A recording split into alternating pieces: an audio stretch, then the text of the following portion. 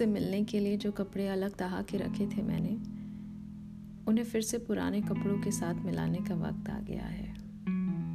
सर्दी की धूप की तरह उसकी बातों को भुलाने का वक्त आ गया है। नाराज़गी नफरत नहीं है ये मेरी, बल्कि चाहत का ही असर है जो उसकी अनसुनी बातों को सुन के रास्ते बदलने का वक्त आ गया है। एक बात पकड़कर कब तक खींच के चलूंगी मैं? कभी तो कसक बंद धागा टूटेगा ही, कभी तो ये साथ छूटेगा ही। तो बातों को यहीं ख़त्म करने का वक्त आ गया है। ये आलम मैं कब तक अपने जहन में दोहराती रहूंगी? ये मानकर थोड़ा तो खुद को आजमाने का वक्त आ गया है।